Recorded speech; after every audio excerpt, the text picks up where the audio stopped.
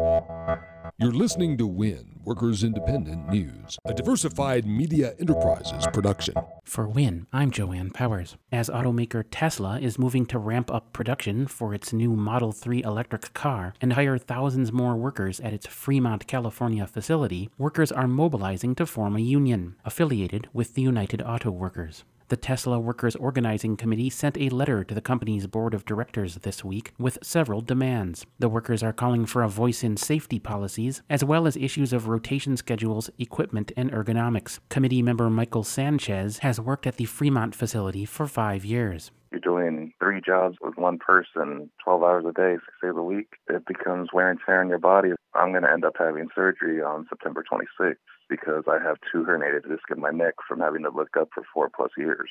The workers are also concerned about the lack of a transparent process through which workers are evaluated and promoted, and are calling for the company to cease anti-union activities. Tesla CEO Elon Musk has taken a position against unionization efforts, and Sanchez says Tesla is currently using intimidation against workers. If you try to go and assemble a union, that there's going to be backlash, that you're going to lose your job or lose your opportunity to get a lead position or more. That's not how it should work. We are going to be the UAW. The workers in that factory are the UAW. We're the union. It's not going to be a third party. We are the party. We want a contract because the fact is that you go out there and you bust your butt every day, all those hours, and you can't get a raise even though you've earned it. If you have a contract and you put your time in, you put your effort, and you show what you can do, that's a guaranteed raise. That's a guaranteed opportunity to move up. When we have contracts, that's where we have equal opportunity.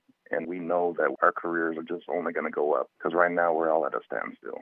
They're the future of the automotive industry. So why are you forgetting about the people that are getting you there? On Tuesday, a federal judge rejected a challenge to a Seattle law allowing drivers for ride-sharing companies to form a union and collectively bargain over wages and working conditions. The challenge was brought by the U.S. Chamber of Commerce, representing rideshare companies Uber and Lyft. However, the 2015 law still remains blocked until the judge can rule on a separate lawsuit from drivers backed by conservative anti-union groups. Misclassified as independent contractors, the drivers are not currently covered under the Federal National Labor Relations Act. If the law goes into effect, Teamsters Local 117 has already obtained permission from the city to begin organizing drivers. Brought to you by the IBEW, 725,000 men and women powering the way for an American comeback. Information on how to become an International Brotherhood of Electrical Workers Power Professional is online at ibew.org.